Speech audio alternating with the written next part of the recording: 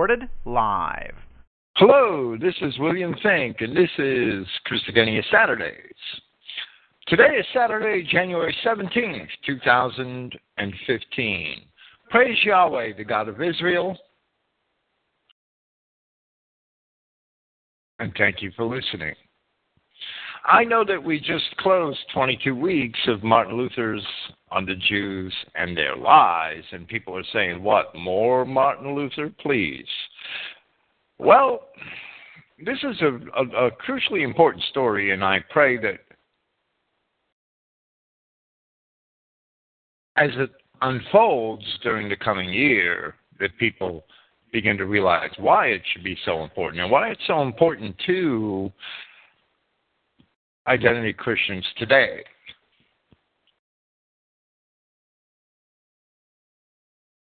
Martin Luther set off a revolution, a religious revolution, which ultimately led to one of the most horrendous wars in history and the decimation of half of Germany. And, well, that's the cost of freedom. That's the way it is. That's the cost we may pay a greater cost in the future when we finally do, when Babylon finally does fall, and we do move to free ourselves from the hand of satanic Jewry forever.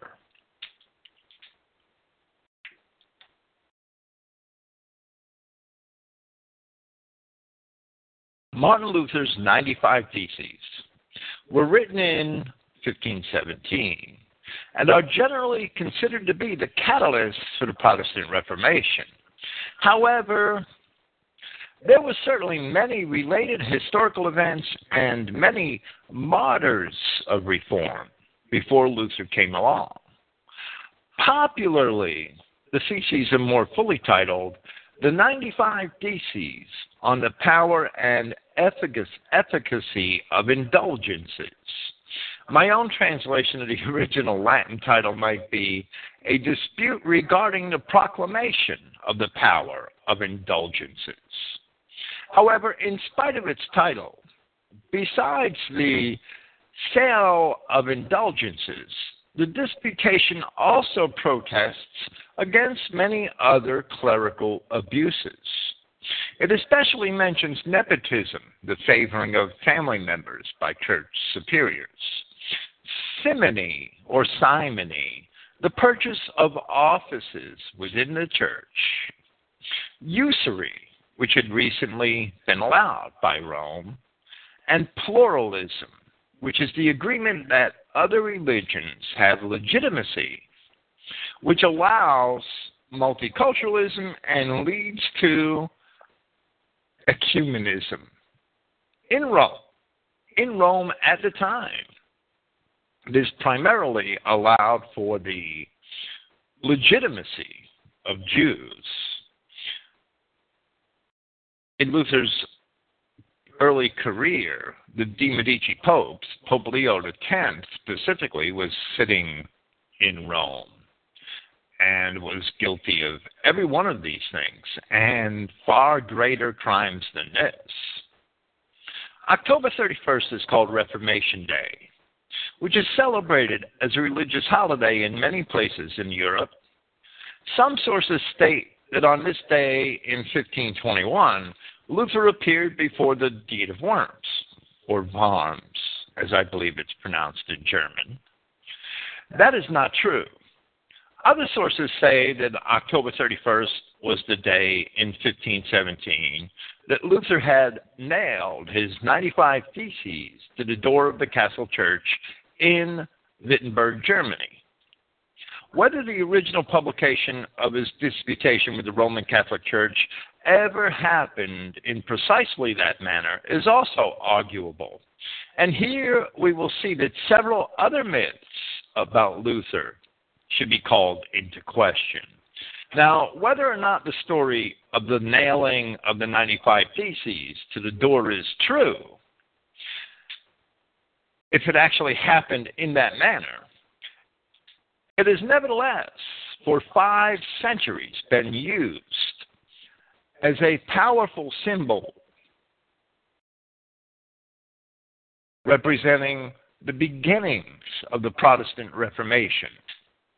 In reality, Luther appeared at the Diet of Arms, or Diet or Imperial Meeting, as it was, in Worms in April of 1521, and he was released after his appearance as he had been promised safe passage. Now, his release was a surprise because another great reformer, John Huss, or Jan Hus, he was also promised safe passage, and they did not release him. They murdered him instead, and that's another story for another segment of this series. The Edict of Worms against Luther was a decree issued on May 25th, 1521, by the Emperor Charles V. In part, it declared that for this reason we forbid anyone from this time forward to dare, either by words or by deeds, to receive, defend, sustain, or favor the said Martin Luther. On the contrary, we want him to be apprehended and punished as a notorious heretic, as he deserves, to be brought personally before us, or to be securely guarded until those who have captured him inform us, whereupon we will order the appropriate manner of proceeding against the said Luther. Those who will help in his capture will be rewarded generously for their good work. And in the course of this evening, we will see what happened to Martin Luther when he was released from Worms. Martin Luther had stood before the officials of the Church and the Empire at the Diet of Worms, which was conducted in the Bishop's Palace attached to St. Peter's Cathedral in the city, for the purpose of hearing Luther. There, he steadfastly refused the demands that he recant his teachings and writings. If Luther had recanted at this point, then any reformation of the church could not have come about in that century.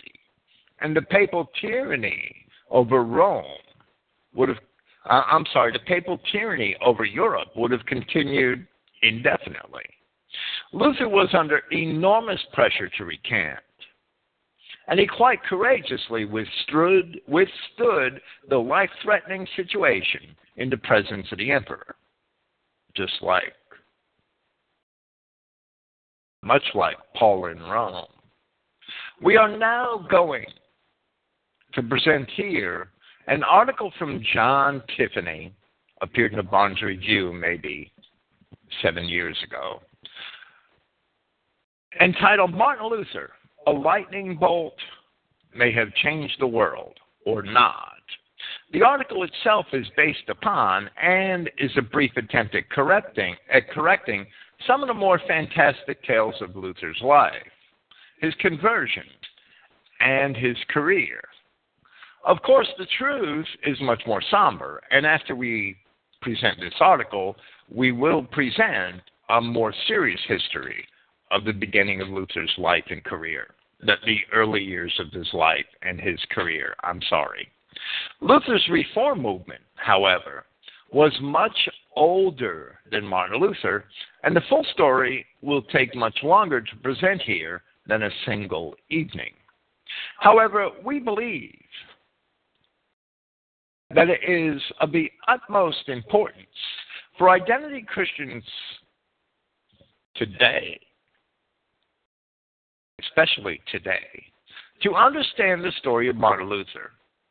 This is because, although John Wycliffe and then Jan Hus were pushing for similar reforms in the church long before Luther was successful far beyond them in convincing the people of Europe to break from a Catholic Church which really did not care to reform at all, In fact, it was only getting worse. It certainly was the beast which the Revelation describes it to be. Today, we need a new Reformation. And only identity Christians can do so while adhering to the Bible that Luther so dearly loved but did not completely understand. We hope that starting with the life of Martin Luther, we can eventually move on to an understanding of what happened after Luther. What was going on in the Catholic Church that motivated Luther, and how it all led to what is truly the most tragic event in medieval history, which was the 30 Years' War, which began in 1618, 72 years after Luther's death, a war that decimated half of Germany. It killed perhaps a third of the men of Germany, wiped out half of the towns and villages, if I remember the statistics correctly. It was a horrendous war. John Tiffany was a longtime writer and frequent contributor to the Barnes Review, which has a checkered history but has produced a lot of good scholarship in various areas. He was assistant editor of that publication when his article appeared there in the July-August 2008 issue. Tiffany's article is introduced with the subtitle, "Scholars Take a New Look at the Life of a Religious Icon." For his sources, he used two books, the first by a German Catholic scholar and the other by a Harvard professor who was originally from East Tennessee. The first is "The Theses Were Not Posted, Luther Between Reform and Reformation" by the German Erwin Iserloh and published by Beacon Press in 1968. The second is "Martin Luther, The Christian Between God and Death" by Richard Marius and published in Harvard University Press in 2000. With this, we shall proceed with Martin Luther. A lightning bolt may have changed the world, or not, by John Tiffany, meaning that the lightning bolt story and Martin Luther's conversion may not have been accurate, but may have been a fable. The narrative histories support the story, as we will see at the end in the second half of this presentation. The Protestant Reformation got rolling during the first half of the 16th century when Martin Luther, a German Catholic priest, attempted to reform the Roman Church, most notably by declaring that Christians should focus upon faith as a means to salvation. He feared that through selling indulgences, the church came perilously close to selling salvation to the rich, as if they could even do that. As if what the church actually does has any impact at all on the creation of God and his plan for the children of Israel. We, in identity Christianity, realize that. But the belief that the Roman Catholic Church and the Pope especially were the bridge between God and man and had a say in the salvation of man, that leads to tyranny over the people and the churches having bled them dry, which was actually going on in Europe in Martin Luther's time, bleeding the poor, playing on their consciences by telling them that they could get their dear beloved deceased family members out of purgatory if they'd only give enough money to the church. That's what the indulgences were. Luther believed that the ultimate power of decision as to who would be saved was vested in God, not the church. The church responded by excommunicating Luther. I'm sorry, I'm laughing at that. Which only caused him to start up a new church, the Lutheran denomination, and to translate the Bible into the common speech of the German people so they could read it directly. The success of the Lutheran Revolution led the Roman Church to launch its own Counter-Reformation, which was actually led by the Jesuits, much to the relief of those who remained Catholic. With the Council of Trent, the church doctrine was modified and unified. Many of the questionable practices of the church, such as the selling of indulgences, were abolished. The Council of Trent also demanded that all Bible texts be taken literally insofar as possible. The intention was to make things as clear as possible to Catholics at a time when the Protestants were already separating into different branches amid much confusion. Calvinism, the Dutch Reformed Church, and other splinters of Protestantism that didn't follow along with Luther. I'm sure that the enemies of Christ had a great hand in that. Without Luther, the genius of Goethe, Schiller, Bach, Kant, and Hegel could not have found expression. Without Luther's spirit, there would have been no Bismarck, and the growth of science would have been stunted. Freedom of speech would be almost non-existent. Thus, Luther is a hero today to Protestants, Catholics, and secularists alike. And if I may add, without Luther, the English Reformation could not have survived. But this is a two-edged sword. There were already many humanist thinkers in Europe. Luther, as we shall see in the later half of this presentation, had his start as one of those humanist thinkers. And humanism would eventually be a mask employed by the enemies of Christ to subvert all of Christendom. However, Wycliffe and Huss should be given more credit for the Reformation than Luther. And there were other reformers in Germany and elsewhere who were earlier or contemporary to Luther. One of them we will meet here later is, I believe his first name was Johann Hutten, and Hutten will be discussed later in this evening. Another one was Bodenstein von Karlstadt, who we mentioned presenting the Jews and their lies, who lived from 1486 to 1541.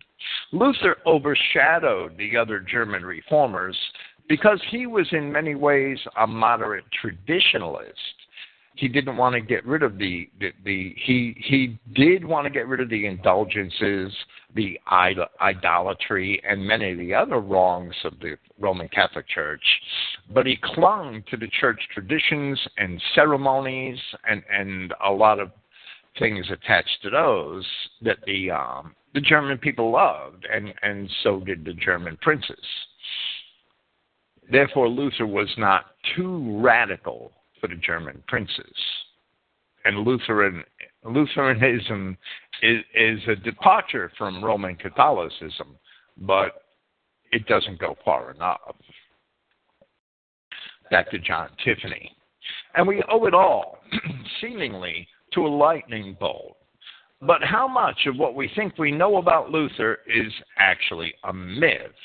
And if I may interject again, somehow it never takes long for fantastic myths to envelope and eventually erode the true stories of the lives of great men. For example, George Washington never told a lie. Well, we know that's not true. And he chopped down a cherry tree and all the other tales. Most Americans can recall these fables, but they know little to nothing about the real man. Tiffany proceeds. On July 2nd, 1505, or maybe it was June, authorities differ, law student Martin Luther was returning from his hometown of Mansfeld, Germany, where he had been visiting his parents on his way to Erfurt, where he studied and had just successfully passed the magistrate exam. According to legend, he encountered a terrible thunderstorm, and suddenly one or more lightning bolts hit nearby. Some say he himself was struck by lightning and thrown to the ground, but survived. Others claim that a friend who was with him was actually killed by the lightning. Frightened out of his wits, all versions of the story agree. Luther shouted with a hasty vow, "Help, dear Saint Anna, I want to become a monk." Now, according to tradition, Saint Anna was the mother of Mary and the grandmother of Jesus. It's not in Scripture. The name is a Greek rendering of the Hebrew name Hannah. The Catholics used her as the patroness of women in labor and minors, which, according to Tiffany, may be relevant because Luther's father was employed as a copper miner. So we see that Luther had a Catholic, the traditional superstitious Catholic background as a young man. And we will see more of that later because that's a pretty, that was a great influence on his later thinking, as we shall see. With this vow, he changed course, career-wise, in spite of efforts by his friends and his angry father Hans to influence him to go back to the original plan of becoming a lawyer. Or is the lightning story just a myth? According to the Catholic Encyclopedia, and I wouldn't trust them to tell the truth about Luther, but Tiffany does, Cochlaeus, Luther's opponent, relates that at one time he was so frightened in a field at a thunderbolt, as is commonly reported, or was in such anguish at loss of a companion who was killed in the storm, that in a short time, to the amazement of many persons, he sought admission to the order of St. Augustine. Mathesius, his first biographer, attributes it to the fatal stabbing of a friend and a terrible storm with a thunderclap. Seckendorf, who made careful research following Bavaris, a pupil of Luther, goes a step further, calling this unknown friend Alexius, and ascribes his death to a thunderbolt. Dauburn changes this Alexius into Alexis and has him assassinated at Erfurt. Orger has, and these are all various writers on the life of Martin Luther, Orger has proved the existence of his friend, his name of Alexius or Alexis, his death by lightning or assassination, to be a mere legend destitute of all historical verification. In any case, and that's the end of the Catholic Encyclopedia quote, in any case, on July 17th, Luther entered Erfurt's Augustin Eremiten cloister as a novice, and after a probation period became a full lay monk. 2 years later, he was promoted to priest. The following year, he became a professor of holy literature at Wittenberg.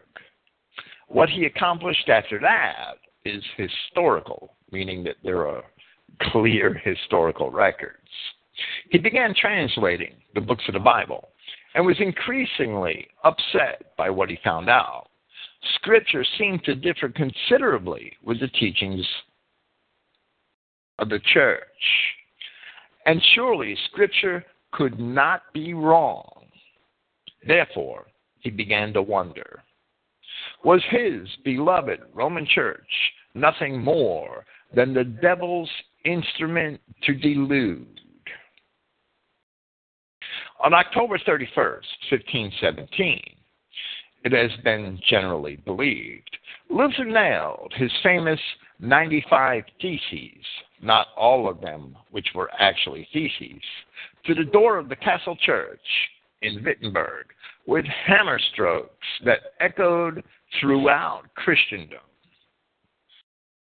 This bold act of rebellion has been portrayed by artists numerous times down through the centuries, and until the 20th century, it was accepted as a fact.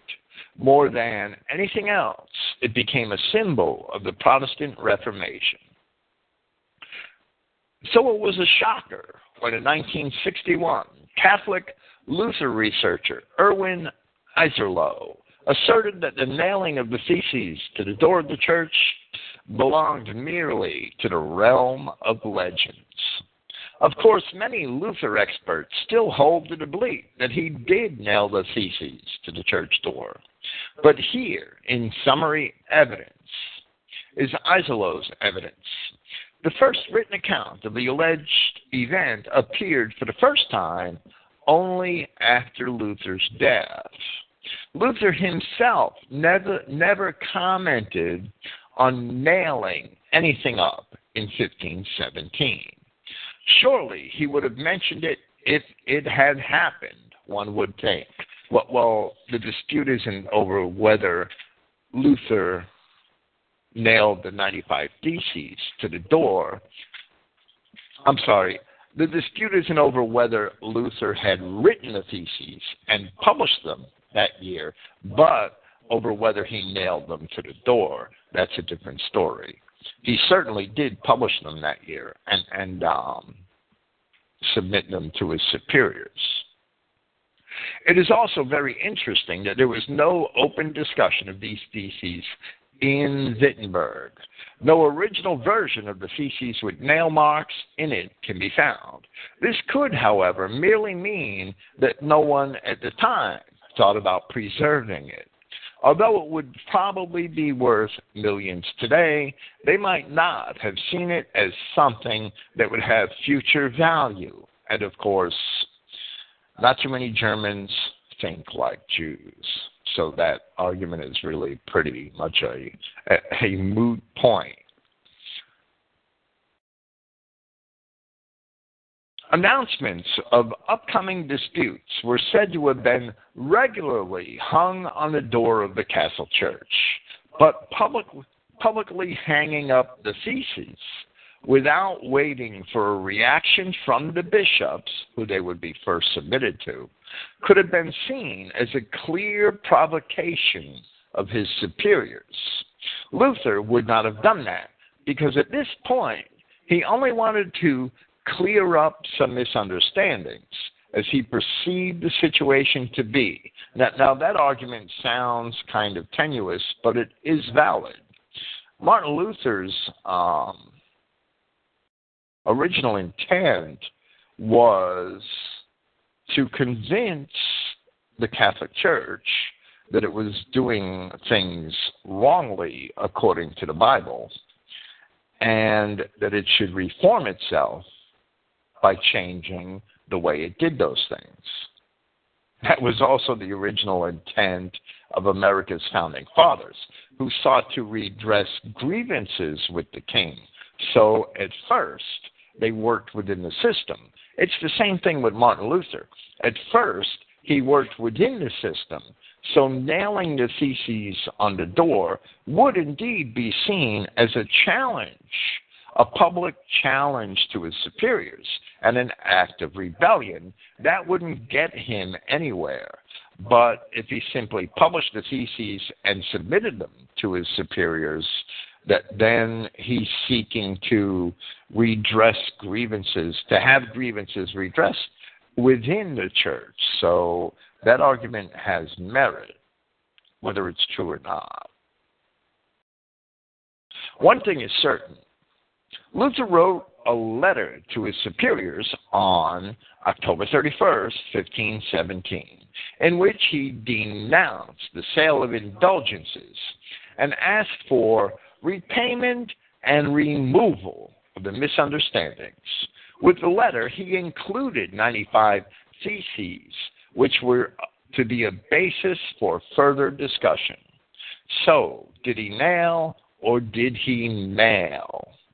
Today, the majority of Luther researchers see it as fact that Luther did not nail his theses to the door of the castle church on that day.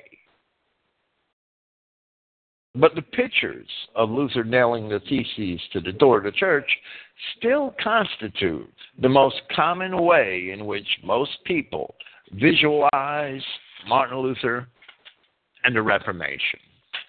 And from here, Tiffany goes into a series of shorter stories, which are more or less fables about Martin Luther, and like George Washington cutting down the cherry tree. There's only a few of them, but they're interesting, and we'll proceed with them. It's interesting for nothing else. It's also interesting to note the way a learned man may write, and that some of his prose language even may be poetic, and how it's misinterpreted later on. And we see that in this first story, which Tiffany subtitles The Inkwell and the Devil. Another legend about Luther has him throwing his inkwell at the devil. From his childhood, devils, demons, and other evil spirits pestered Luther. He reported such occurrences during his later life as well. His fears of demonic attack increased, especially during his time of seclusion at the Wartburg. Luther ascribed his depressions and mood swings to these evil spirits. This fear of Satan was not unusual for the Middle Ages and was rooted in a religious upbringing within the home and at school. And I've known many people who have had similar experiences. I wouldn't deny them. Demons are a part of our scripture and their existence. And if that's what a Christian man or woman perceives, so be it. But sometimes Luther is writing poetically, and people are interpreting it as something else, and I believe that's the case here. And Tiffany agrees. He says, Luther, we are supposed to believe, defended himself against the devil's hostility through prayer, cheerful song, or more dramatically, by throwing objects at his hellish enemies. It is said that Luther, awakened by Satan during one night, defended himself by hurling an inkwell at the devil. Luther's statement that he had driven the devil away with ink could, however, be ascribed to his translation of the Bible rather than nocturnal battles involving physical inkwells. And Tiffany goes on to say that it's probably a tourist attraction, right? The ink stain on a wall in Luther's room at the Wartburg can be ruled out as evidence because of reports the stain is recent or has been touched up. Luther wrote that he drove the devil away with ink, and by that he's simply writing poetically, that he is, by writing his 95 Theses and his other works, that he drove the devil away.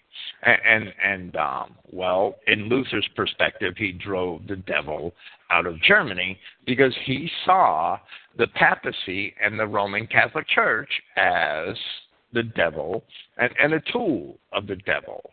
So Luther's writing poetically and talking about his life's work. He's not talking about spooks in the night. Emperor Karl at Luther's grave. After the defeat of the mostly Saxon Protestants in the Battle of Mühlberg during the Schmalkaldic War, yeah, that's a word, Schmalkaldic War, 1546 to 1547, the imperial army, mostly Spaniards and mercenaries, we will get into this later in this series, stood before Wittenberg city gates, and the elector was forced to sign the city's surrender. In doing so, he abandoned his rights as ruler of the city. The emperor, Charles V, Charles, or Karl in German, rode into the city on May 23, 1547, and visited the castle church grave of his old adversary, Luther, who died in 1546, I believe. This occurrence has led to the emergence of numerous legends. One tale states that while the emperor was at Luther's grave, he was urged to belatedly give the heretic's remains to the funeral pyre. The emperor is supposed to have answered, "He has met his judge. I only wage war with the living and not with the dead." This makes a nice story, but it cannot be supported by facts. Johann Bugenhagen, who wrote a detailed report of the emperor's visit, never mentioned anything about such an incident. Another variant of the legend states that Luther's corpse was removed and reburied in a safe and little-known spot before the approaching imperial army got to town. Clarity was brought to this matter on February 14, 1892. On that day, the grave in the castle church was opened, and it was determined that the grave is the great reformer's last resting place. Another antidote offered by Tiffany, Luther and the trees. Trees have always, in many religions, been mythological symbols. Druids worship them, and the Bible has its tree of knowledge and tree of life in Eden. In our own time, there are many legends about trees, like the apple tree under which Sir Isaac Newton sat, which supposedly inspired his theory of gravity. Similarly, there are many tree legends associated with Luther, a man who enjoyed spending his free time in gardens among trees and flowers. Everywhere you go in Luther country, there are oaks, basswoods, or beech trees tied to various legends about him. In particular, many stories are told about the Luther oak in Wittenberg. The spot in Wittenberg where the current Luther oak stands is where Luther supposedly burned a papal bull of excommunication and books by his opponents on December 10, 1520. The original Luther oak in Wittenberg was chopped down during the Napoleonic Wars because there was a shortage of fuel. It is not known when that tree was actually planted, nor by whom. The current Luther oak was planted in 1830. In 1904, an unknown person tried to cut it down, but it survived. Today, the tree suffers from air pollution. Many other legends about Luther and trees are circulated. One of the best known is the famous saying, "If I knew that tomorrow was the end of the world, I would plant an apple tree today," attributed to Luther. One must bear in mind, however, that the first written evidence of the saying dates from 1944. One related legend goes like this. A Wittenberg student who was an enthusiastic follower of Luther was in love with a girl whose grandmother was equally devoted to the old church. On the day of the book burning, the woman supposedly wandered to that spot with her granddaughter out of curiosity. There they ran into students who were excitedly talking about what Luther had done. The grandmother was overcome with anger and rammed her walking stick into the ground, while swearing the student would not be allowed to marry her granddaughter until the stick had turned green. The student secretly pulled out the dead stick and planted an oak sapling on that very spot. The following spring, the student reported that this miracle to the grandmother. No doubt, the boy and girl lived happily ever after, and the sapling became the original Luther oak. This could even be true. We'd like to think so. These are Tiffany's words, right? But probably it is one of those stories that is too good to be true. So we see all the urban legends, or some of them, that sprung up around Martin Luther. In 1520, some sources say it was during the years 1520 or 1521, Luther wrote 3 great pamphlets addressed to the Christian nobility of the German nation: The Babylonian Captivity of the Church and the Freedom of a Christian Man, thereby cutting himself off from Rome. The Inquisition against Luther was taken up again in 1520. partly because of these works. On June 15th, 1520, came the first papal bull warning of potential excommunication. A final, he's already been condemned, right, in 1517. A final bull of excommunication followed on January 3rd, 1521. Legend has Luther burning the aforementioned bull, along with a book of church law and many other books by his enemies on December 10th, 1520, in Wittenberg, where the aforementioned Luther Oak stands today. He is said to have yelled, "Because of you, godless book, have grieved or shamed the holiness of the Father. Be saddened and consumed by the eternal flames of hell, because you, godless book, have grieved or shamed." This behavior caused a conclusive and irrevocable break with Rome.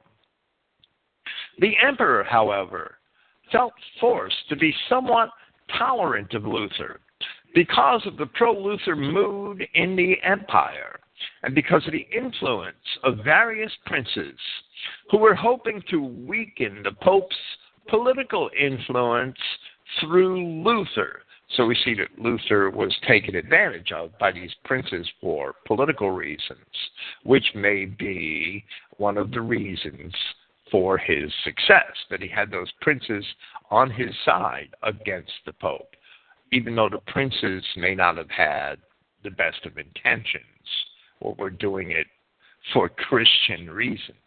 They certainly were not. As a result, the rebel was guaranteed safe escort on his trip to the imperial deed of arms. Of course, Jan Hus, or Jan Hus, was guaranteed safe conduct, and we all know what happened to him. But Luther, for whatever reason, accepted the arrangement. And I'm sorry, I said that Luther was condemned in 1517. I was wrong. That's where he actually published his 95 Theses.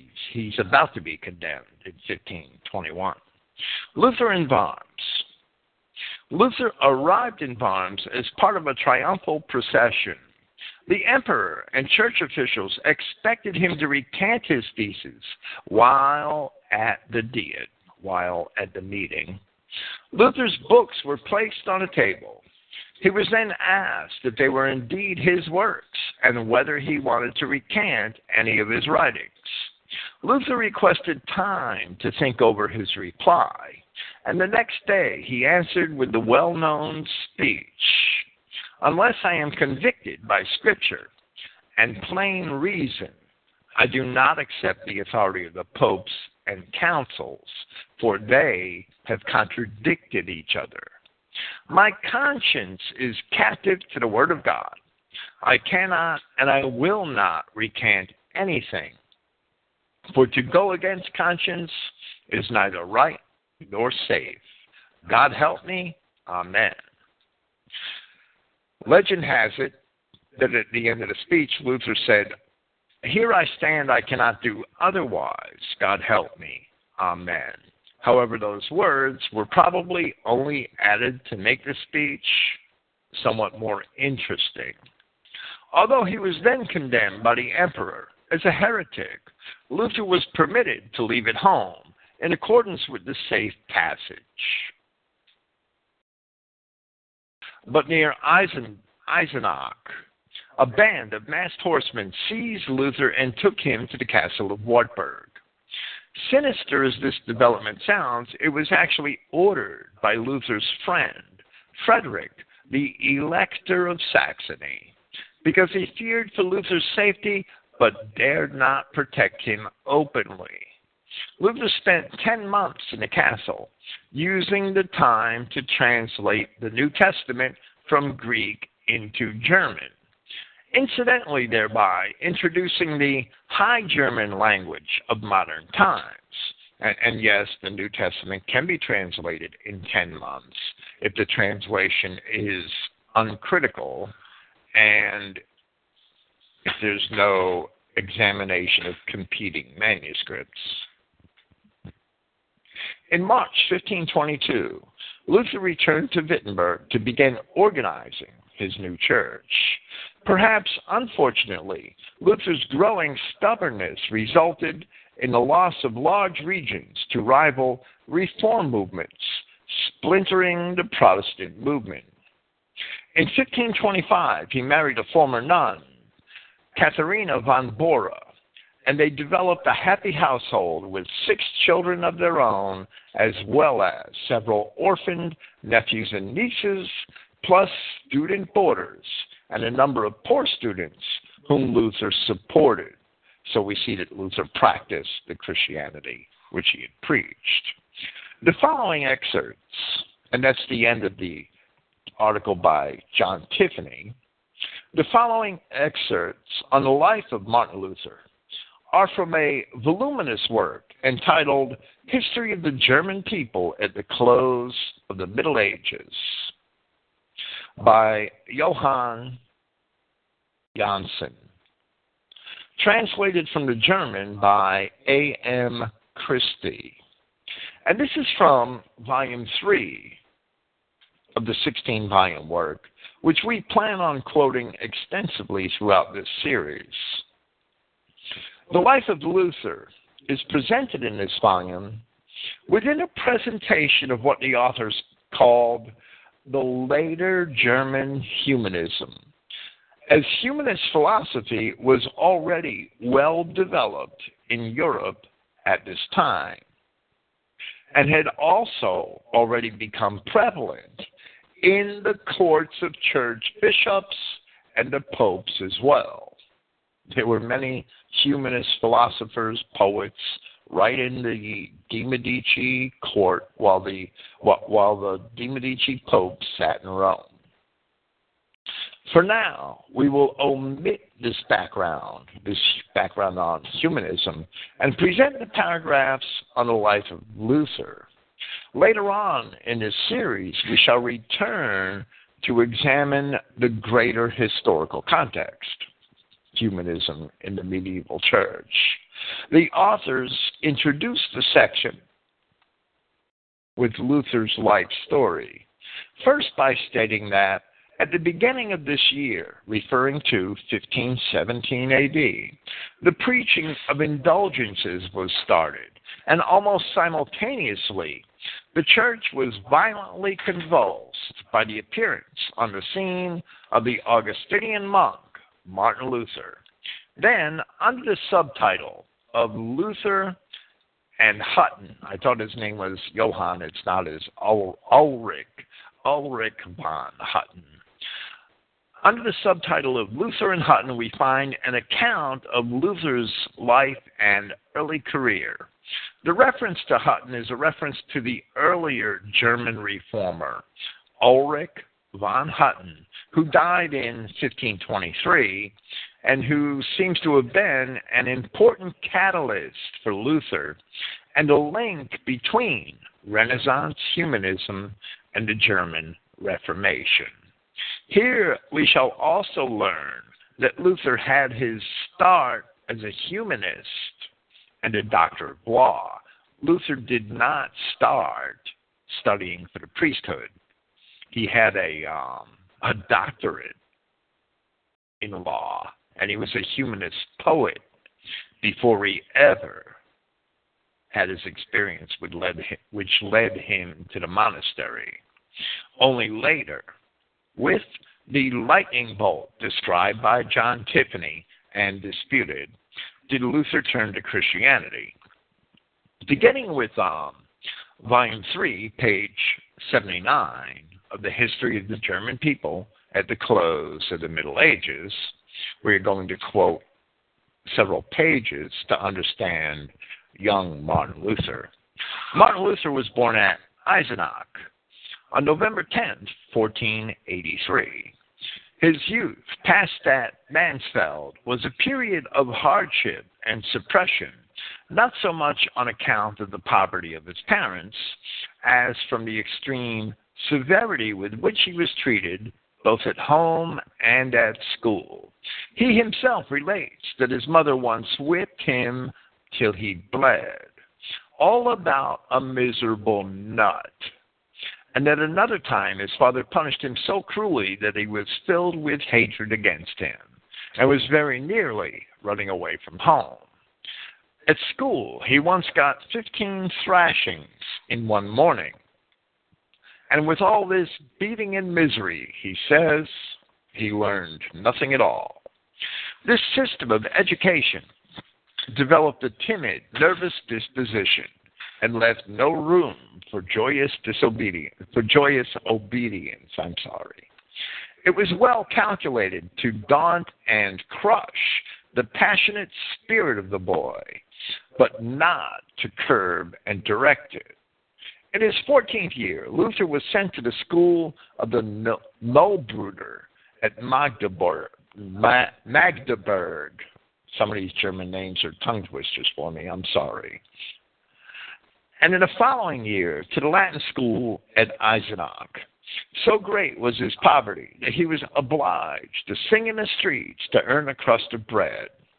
His religious feelings were strongly influenced at this period by the solemn church services of the place and the religious plays performed there, and especially by the German hymns, in which the whole congregation used to join during the service.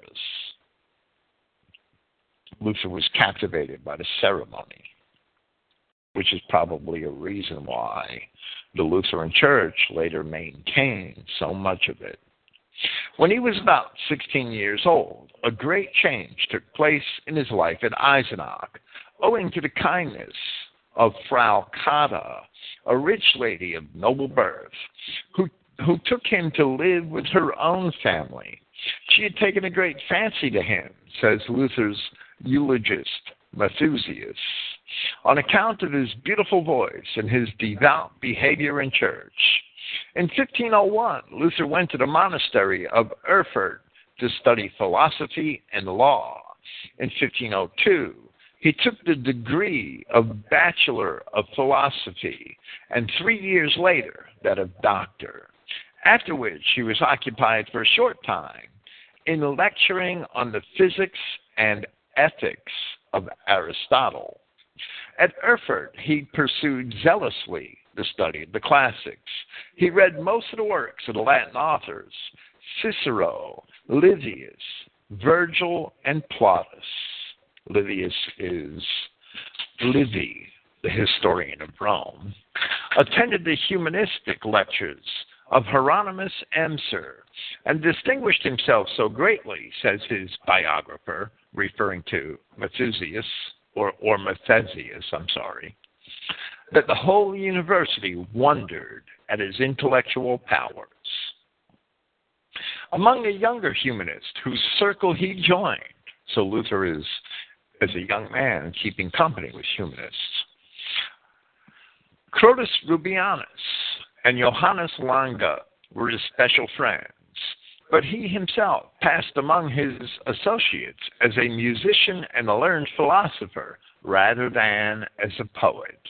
He joined heartily in all their social pleasures and delighted them with his singing and music, but he would often pass suddenly from mirth and cheerfulness to a gloomy, despondent state of mind, in which he was tormented by the searchings of conscience. In the year 1505, he sustained a great shock in the sudden death of a friend who was stabbed in a duel, and this must be the Alexis of the accounts which Tiffany had given. And in the same year, he was caught in a terrific thunderstorm, during which his life was in danger. As I hurried along with the anguish and fear of death upon me, he wrote later on, I vowed a vow that was wrung from me by terror. Soon after, he gathered his friends together at supper, which was enlivened by lute playing and singing, and then informed them of the resolve he had made to renounce the world and become an Augustinian monk. Today you see me, he said, but afterwards no more. All the entreaties of his friends were useless. They accompanied him, weeping, to the doors of the monastery. It was characteristic of Luther that the only books which he took with him into his retreat were the pagan poets, Virgil and Plautus.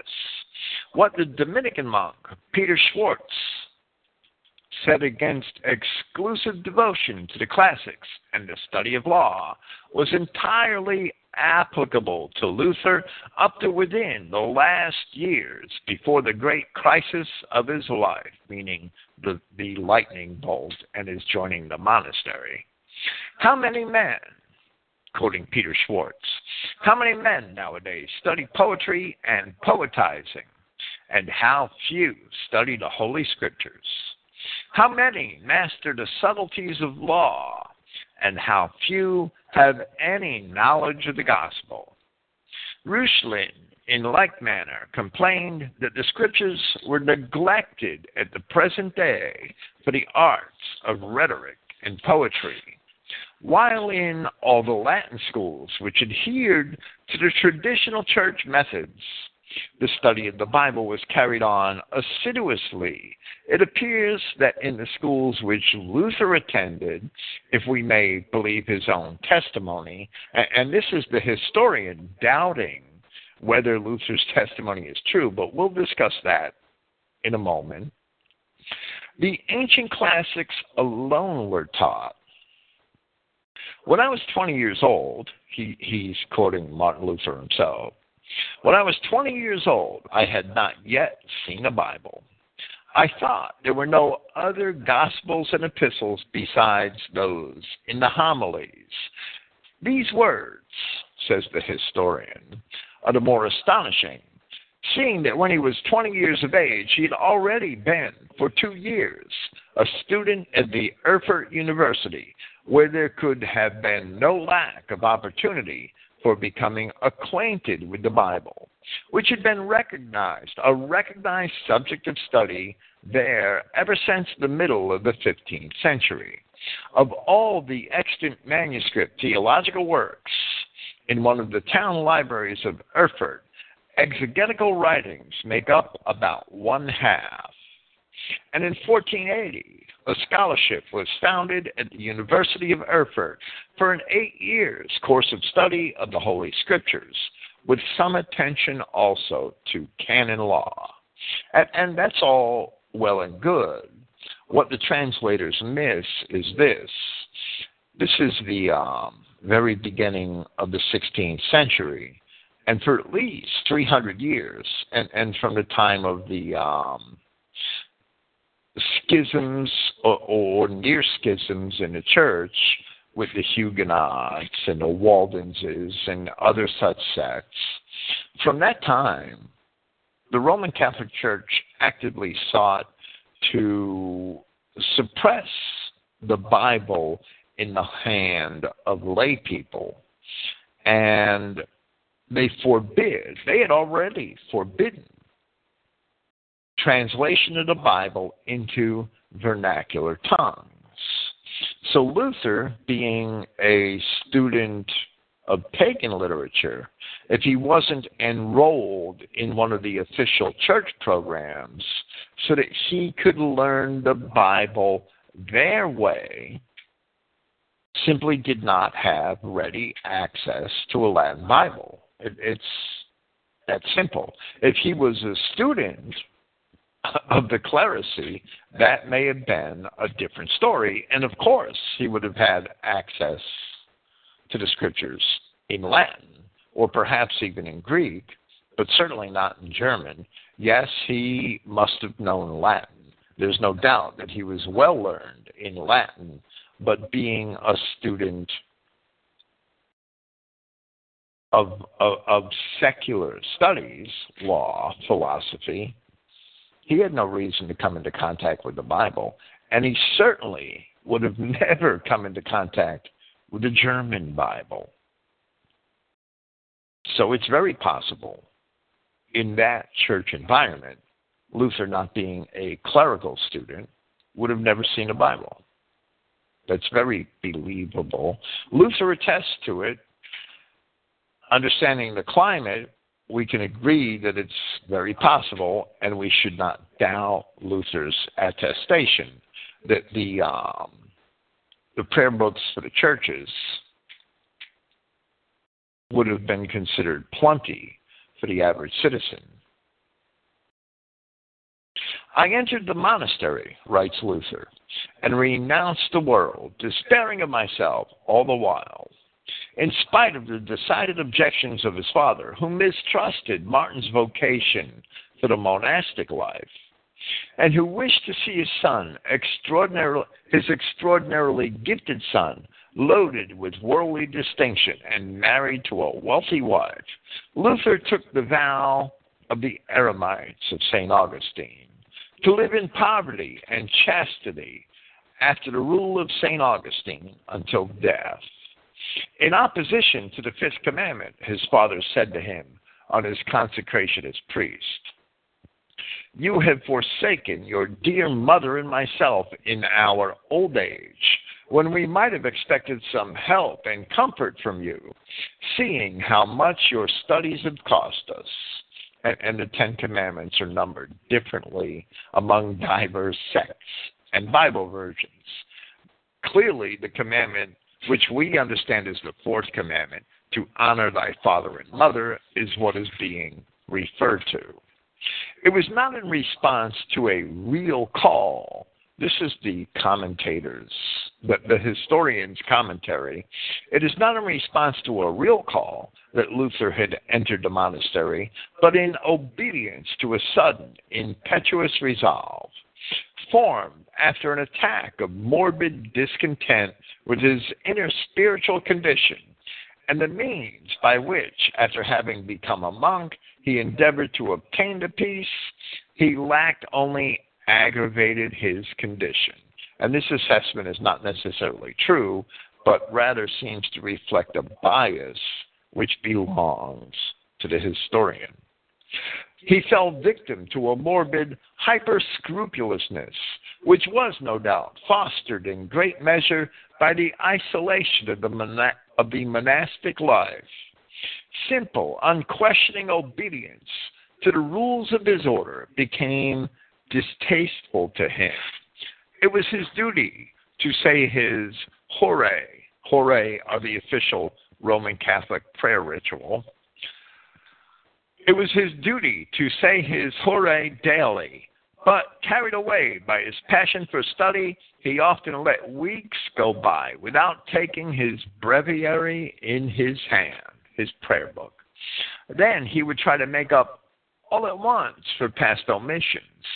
He would shut himself up in his cell, touch neither food nor drink for several weeks, go without sleep, and torture himself to such an extent that he was once nearly losing his senses. The prescribed rules of ascetic practice did not satisfy him. "I imposed myself on additional penances," he writes. "I devised a special plan of discipline for myself. The seniors in my rule objected strongly to this irregularity, and they were right. I was a criminal self-torturer and self-destroyer, for I imposed on myself fastings, prayers, and vigils beyond my powers of endurance. I wore myself out with self-mortifications, which is nothing less than self-murder." The old monastic proverb was amply verified in Luther. In a monk, everything but obedience is despicable. Like all hypersensitive souls, he saw in himself nothing but sin, in God nothing but wrath and vengeance. With this agony of remorse, there mingled no feeling of love for God, no childlike hope in his mercy through Christ. The thought of the deity awoke no emotion in him but that of unmitigated fear, and he was forever seeking to appease the divine wrath by his own righteousness, by the power of works, which should bring him into a condition of sinlessness.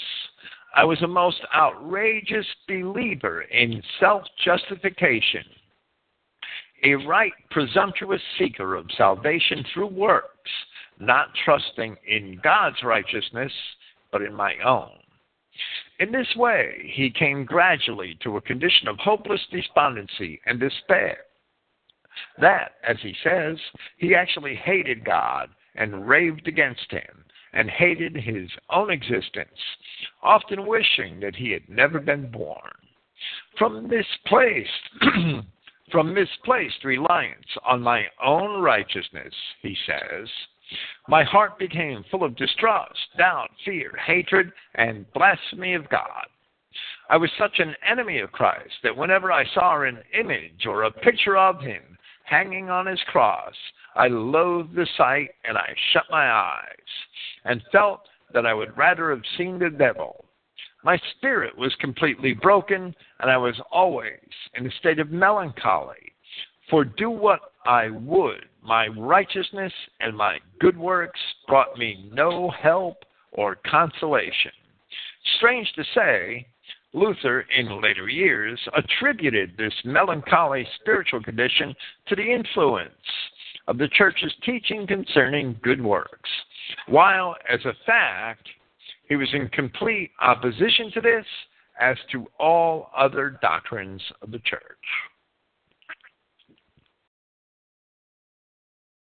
In the next paragraph, the historian disagrees with Martin Luther and Luther's view of both church doctrine and of himself.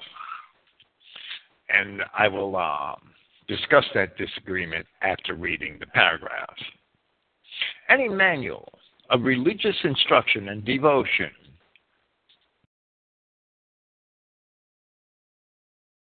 might have taught him that the church repudiated all Pharisaic doctrines of self-justification and considered Christ and his merits as the sole foundation of Christian righteousness, and the grace of Christ as the source of all life and action that was pleasing in the sight of God. Well, the fact that the church was selling indulgences basically sets anything that was already in their catechisms at naught. And I just had to interject that one comment. And above all, in the eyes of the church, ascetic practices were merely means to an end, wholesome discipline for weakening and overcoming sinful inclinations with the help of grace. I have to add one more comment here. Erasmus, the 14th century Greek scholar and former monk himself, had written explicitly about all the perverted things that were going on inside of some of the monasteries. So these ascetic practices that this evidently Catholic historian, he seems to be Catholic leaning anyway in his assessment of Luther. These ascetic practices for the doing away of weaknesses of the flesh, well, Erasmus had a whole different idea of what was going on inside of these monasteries, even though that does not come out in the, not that I've ever seen in the writings of Luther, but that's okay. In the eyes of the church, ascetic practices were merely means to an end, wholesome discipline for weakening and overcoming sinful inclinations with the help of grace, but in no way meritorious actions on which man could build hopes of acceptance with God. Man must fix his faith, hope, and love on God and not on anything he created. So runs the Catechism of Dietrich Rode, published in 1470. He must trust in nothing but the merits of Christ. In the Seelenwertsgartling, one of the most complete and widely used prayer books of the time, there stands the following injunction: you must place all your hope and trust on nothing but the merits and death of Jesus Christ. Man must die trusting in the mercy of God and not in his own good work, says Ulrich Kraft in his Spiritual Conflict of the year 1503, written in the year 1503. Amongst all the books recognized and used by the church, whether learned works or religious tracts for the people, there is not a single one in which the doctrine of justification through Christ is not clearly set forth. And that's fine, but that's not really the church practice and what it leads young men and women to believe. Here, the translators are disputing with Luther based upon what some German scholars had written earlier in church documents or catechisms. We would not doubt, since there were for a long time struggles and sects put down by the church and the suppression of the translation of Scripture into the common tongues, that there were not many men who came to these conclusions earlier than Luther. But at this point in his life, Luther was not yet a Bible scholar, and his perception was the perception of the common churchgoer rather than the scholar of catechism. He was still new to the monastical life. It seems that the translators are defending the Catholic Church from its doctrines without realizing that the Church's dogmas were quite different.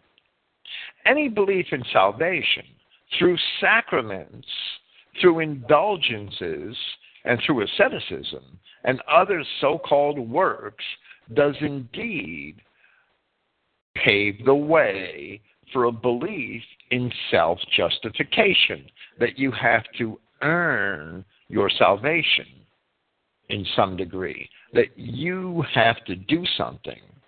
You have to live this ascetic life. You have to conduct this sacrament or that sacrament. You have to repeat the Hore or the daily prayer ritual that the monasteries had imposed on monks and that the Catholic Church imposes on priests. Those things, the idea that you have to perform those things, the penances, the vigils, all of that paves the way to a belief in self-justification. Whilst this condition of spiritual despair and self-torture continued, Luther found no comfort or relief in receiving the sacrament. Twice at Erfurt and once in Rome, he sought alleviation of his misery by making plenary confession, but it was all in vain. His whole nervous system was so strained and overwrought that when he was at Rome, as he wrote in later years, he almost wished that his parents were dead, so that he might have the joy of releasing them from purgatory by his good works and his masses. And of course, some of what Luther writes in this regard could very well be anti-Catholic propaganda and for the tool of convincing others, to have a tool by which to convince others that these indulgences are evil. The same way that the Catholics had propaganda to convince people to fork up their life savings to pay the indulgences. He says that he felt at that time that he might even have become a hideous murderer for the sake of religion, had the opportunity been at hand. I should have been ready to kill anyone and everyone for daring to refuse obedience to one syllable from the Pope. And again, without the context, this may well be more propaganda on Luther's part, if not an overstatement of his feelings as a monk.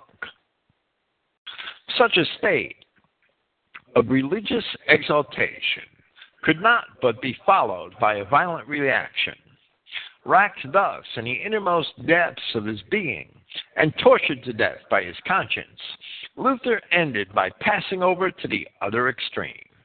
If he had hitherto put overmuch confidence in his own good deeds, he now cast away all reliance whatever on human strength and righteousness in the work of salvation. He began to believe that man, by reason of inherited sin, had become altogether depraved and had no free will, that all human action whatever, even that which was directed towards good, was an emanation from man's corrupt nature, and therefore, in the sight of God, nothing more or less than deadly sin. That it was by faith alone that man could be saved. When we believe in Christ, we make his merits our own possession. It was thus that he now taught. We put on the garment of his righteousness, which covers all our guilt and our condition of perpetual sinfulness, and furthermore makes up in superfluity for all human shortcomings. Hence, when once we believe, we need no longer be tormented in our consciences. Be a sinner if you will, he writes to a friend, and sin right lustily, but believe still more lustily, and rejoice in Christ, who is the vanquisher of sin. And of course, that's a little extreme and not what Paul of Tarsus would teach. From the Lamb that takes away the sin of the world, sin will not separate men, even though they should commit fornication 1,000 times a day, and murderers as frequently. This new doctrine of justification by faith alone, Luther considered the central point of Christianity. It summed up for him the whole of Scripture. It was the truth which had long lain hidden on a shelf, he called it. In short, the new gospel, the only medicine for the salvation of Christendom. His teachings, he declared, contain gospel truth as pure and unadulterated almost as that of the apostles. What indeed did the word gospel mean but a new, a good, a joyful message or good news, the announcement of something that people rejoice to hear? This can never be laws or commandments, for the breaking of which we shall be punished with damnation, for no one would rejoice at such an announcement. The new doctrine began shaping itself gradually in Luther's mind in the year 1508, after his appointment to the professorship of philosophy at the Wittenberg University, founded 6 years before. This post had been conferred on him by the Elector Frederick of Saxony at the instigation of Luther's intimate friend, Johann von Staupitz. Luther's departure from Erfurt, according to contemporary records, the year 1508, was not a matter of regret to the brothers there, for Luther was always in the right in all disputations, and he dearly loved disputing. It's hard to tell whether the historian is quoting from some paper from someone that Luther wrote, so from someone that corresponded with Luther or someone who was contemporary at the time, or if the historian is simply being sarcastic. But he is making a quote. The English translator of this book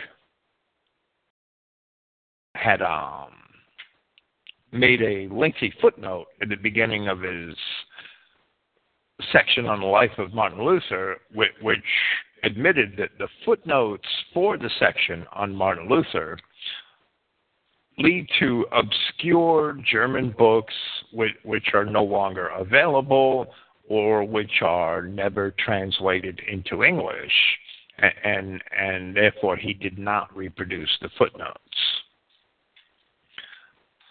except to refer one to the appropriate pages in the original German work, which, of course, is no longer available. This was translated over 100 years ago. At Wittenberg, Luther devoted himself chiefly to biblical and theological studies. He was invested with the dignity of Doctor of Divinity in 1512 and lectured to admiring audiences on the Pauline letters. The letters to the Romans especially, and yes, it says letters to the Romans, the Psalms and St. Augustine. Of course, there was only one epistle to the Romans that we have in our scriptures. He also gained great fame as preacher in the cathedral church. This brother has deep-set eyes, said Martin Polich, the first rector of the Wittenberg University of Luther. He must have wonderful thoughts and ideas. That's a strange statement, by the way. Already several years before the outbreak of the indulgence controversy, Luther had put himself outside the teaching of the church by his opinions on grace and justification and the absence of free will. And in the year 1515, according to the testimony of his eulogist, Mathesius, he was denounced as a heretic. Our righteousness, he said in a sermon preached at Christmas 1515, is only sin. Each one of us, therefore, must accept the grace offered by Christ. Learn, dear brother, he wrote on April 7, 1516, to the Augustinian George Spenlein at Memmingen, learn to despair of thyself and say, Thou, Lord Jesus, art my righteousness. I am thy sin. Thou hast taken what is mine and given me what is thine. Only through Christ and through utter abnegation of thyself and thine own works shalt thou find peace. He was already so firm, well, for a man that couldn't find peace in his own works, Luther wrote an awful lot of books, right? He was already so firmly convinced of the truth of this teaching that he added an anathema to it. Cursed be whoever does not believe this. His tenets are expressed in the most outspoken terms in a report of a disputation held at the university in September 1516, on which occasion he had asked to be elected president of the debate, an honor which ought to have, by right, been conferred on another member. In this discussion, the following thesis, among others, was defended. Man commits sin whenever he acts according to his own impulses, for of himself he can neither think nor will rightly. Of the 29 theses which he wrote out for a doctorandum, the fourth runs thus: the truth is that man, after having become a corrupt tree, can, will, and do nothing but what is bad. And I believe that Martin Luther certainly misunderstood that parable. And the fifth, it is false to say that the will of man is free and can decide one way or another. Our wills are not free, but are in captivity, which is somewhat true, depending on the perspective you look at it with. It was during the Lent of 1517 that he began preaching his new tenets openly among the people.